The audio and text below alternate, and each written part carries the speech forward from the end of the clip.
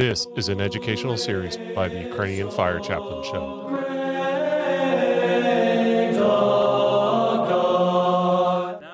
I wanted to give you a heads up that we had some technical difficulty on these 4 episodes on Ignatius of Antioch. The original 7 first episodes of the Ukrainian Fire Chaplain Show were done on Clement of Rome at Ignatius of Antioch on a condenser mic, which failed, and I did not realize that it had failed until after I got into post-production for these 4 episodes on Ignatius of Antioch. So I had to use some backup audio. I want to give you a behind-the-scenes tour real quick of our studio, where I have made some pretty sizable upgrades in order to give you a lot better quality and listening experience. So stick with these 4 episodes on Ignatius. I did polish the audio quite a bit, even though it's backup, and I know you're going to enjoy it. Thanks. So as we get towards the second part of our episode today, we're going to be working into Ignatius' Epistle to the Romans. It's a lot shorter than some of the early works, and I'm only going to focus on 7 chapters and the greeting of it. Again, I think it's only a total of 10 chapters plus the introduction. So let's take a few minutes and kind of work through this as we wrap up today. Looking here at the greeting. The church which is beloved and enlightened by the will of him that wills all things which are according to the love of Jesus Christ our God, which also presides in the place of the region of the Romans, worthy of God, worthy of honor, worthy of the highest happiness, worthy of praise, worthy of obtaining her every desire, worthy of being deemed holy, and which presides over love, is named from Christ, to those who are united both according to the flesh and spirit, and to every one of his commandments. So I kind of talked about this a little bit in our first episode on who Ignatius was and what we could learn from his doctrines and writings and his teachings on the Christian faith. But, I mean, this is such a very explicit perspective on the preeminent place of the church in Rome, at that time period in the end of the 1st century, the beginning of the 2nd century. And we'll see this a little bit in some of the later works, especially of Irenaeus of Lyon. But you could tell that regardless of how we would define that in later terminology and formula, you could tell that that Rome had some very overwhelming influence and authority. Now, we would have to relate on later debates and stuff like that to clarify what that meant, presiding over love.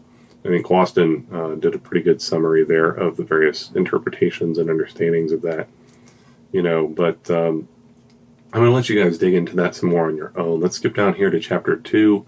Pray then, do not seek to confer any greater favor upon me, that I may be sacrificed to God while the altar is still prepared. So he's talking about the altar of his martyrdom, and he's on his way to be, executed, and he's like, don't interfere. And again, this is kind of what I talked about, that like crazy fresh spirit of his, where he's like, you're doing me a disservice if you interrupt me. Like, he's like, I want to die for Christ. I want to be an imitator of the passion of my God. Skipping now to chapter 3, that I may not be merely called a Christian, but in reality found to be one. For if I be truly found one, I can then be called one, and then deemed faithful, when I will no longer appear to the world. And so he is really seeking that sign and certainty of his salvation through, his imitation of Christ's martyrdom.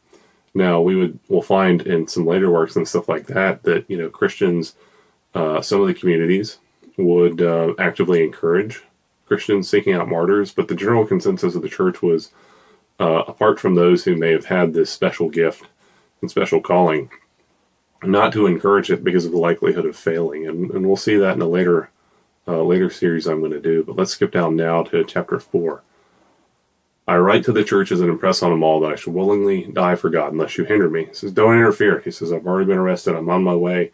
Don't try to pull in favors to get me out. He says, I see the end. It's in sight. Allow me to become food for the wild beasts, through whose instrumentality it will be granted me to attain God. I am the wheat of God. Let me be ground by the teeth of wild beasts, that I may be found the pure bread of Christ. Rather, entice the wild beasts, that they may become my tomb, and may leave nothing of my body, so that when I have fallen asleep in death, I may be no trouble to anyone. Then I shall truly be a disciple of Christ, when the world shall see not my body, and treat Christ for me, that these instruments I may be found to be a sacrifice to God. Wow. that I may become the purebred of Christ, ground by the teeth of wild beasts. I mean, that is like pure. I mean, you want to almost say it's emotional love, but it's very clearly not like an emotional infatuation. You can tell it's like really this deep-seated, like burning love. This isn't, the love that we would normally find with like, teenagers in just an emotional state. It's like that real, true, visceral, complete dedication. The way that, 5 or 6 or 8-year-old kid has that like complete love for their father, but you can also see that there's a lot of this rational comprehension. It's not an immature love. And that's what I found so inspiring about Ignatius.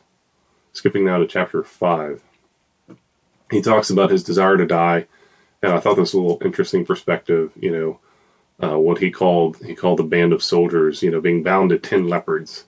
I mean a band of soldiers who, even when they receive benefits, show themselves to be all the worse.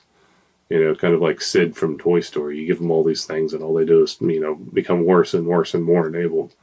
He said, "But I am all the more instructed to act as a disciple of Christ by their injuries. Yet I'm still not thereby justified. May I enjoy the wild beasts that are prepared for me, and I pray they may be found eager to rush upon me, which I will also tempt to devour me, and not deal with me as with some who out of fear the beasts have not even touched. But may the animals be willing to assail me. If not, I will compel them to do so. Pardon me in this. I know it is for my benefit. Now I begin to be a disciple." Now I begin to be a disciple. You see this this completely new perspective. It's really challenging compared to how many people I run into today, Protestant, Catholic, whatever. Oh yeah, I'm a disciple of this. I'll follow this. And it's like,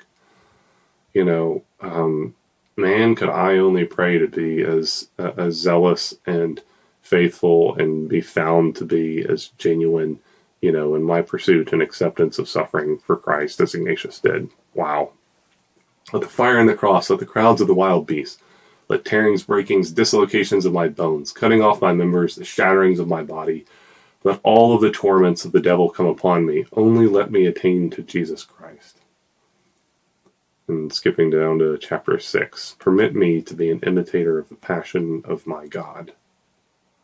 That is his understanding in one sentence. If you want to put it on a bumper sticker, that's what being a Christian is for Ignatius, right there. Skip down to chapter 7. Do not speak of Jesus and set your desires on the world. Don't talk about, oh, I love God, but I got to have my house. I got to have my Porsche. I got to have this. I got to have this. I got to have this. Man, if I don't make this promotion at work, I'm going to be frustrated, or if I don't achieve this. Ignatius is saying, don't talk about burning love with Christ and have your heart be elsewhere. Obviously, it doesn't mean you can't have a house, doesn't mean you can't have a car or anything else like that, but be mindful of where your real energy and affections lie. It says, don't let envy find a dwelling place among you. Listen to me and rather give credit to those things which I now write. And you find that same sentiment reflected in Paul, where he says, if somebody else comes preaching later, or if I come preaching later against what I've said now, just ignore that later stuff. Like, believe me now in what I say. But there is within me a water that lives and speaks, saying to me inwardly, come to the Father. I have no delight in corruptible food, nor in the pleasures of this life. I desire the bread of God, the heavenly bread, the bread of life, which is the flesh of Jesus Christ, the Son of God, who became afterwards the seed of David and Abraham. And I desire the drink of God, namely his blood, which is incorruptible love and eternal life. And there is intense Eucharistic imagery. No, we don't have the sentence, the Eucharist is the flesh and blood of Jesus Christ. But he is saying, I desire the heavenly bread, the bread of life, which is the flesh of Jesus Christ. And we kind of see that a little bit in one of his later works, where he really talks about a physical union with Christ, and in a mystical communion here, and in literal communion in one of his other letters. Skipping down to chapter 8, he is the mouth altogether free from falsehood, by which the Father has truly spoken. He's saying Christ is the ultimate and true prophet of all of us. And that's where I'm going to kind of, leave this to you. I hope to give you a few more things to look at, but, Christ being the true prophet, and that, especially to those that were Judaizers, and to those that were in Greek philosophers or Greek philosophy, like Justin Martyr and other saints and stuff like that. Like, we have in this person of Christ, a mouthpiece for the truth of God, for the truth of the invisible. And I think that's something I want you to try to meditate on and think about. I'm going to leave you hanging. Next week, we're getting into the epistle of the Philadelphians, and we'll also get into the epistle to the Smyrnians. And hopefully we can see a few more of Ignatius's thoughts and life and teachings on Jesus Christ. Once again, thank you for joining us this week, and we'll see you soon. Once again, this is your host, Christopher, of the Ukrainian Fire Chaplain Show. If you have not already, go ahead and look at our website, theufcshow.com. It's got information about us and ways that you can follow, subscribe, or support us. We're on various podcast platforms. We're on Facebook and YouTube. And if you're able to, consider supporting us on Patreon. Also want to give a shout out to Daniel Atchison, the music artist Atch, for permission to use his song Forever in our productions. Until next time. Would like to offer my special thanks to the Antiochian Orthodox choir group Incense for letting us use their song The Great Perkimenon. You can find links to their music in the description.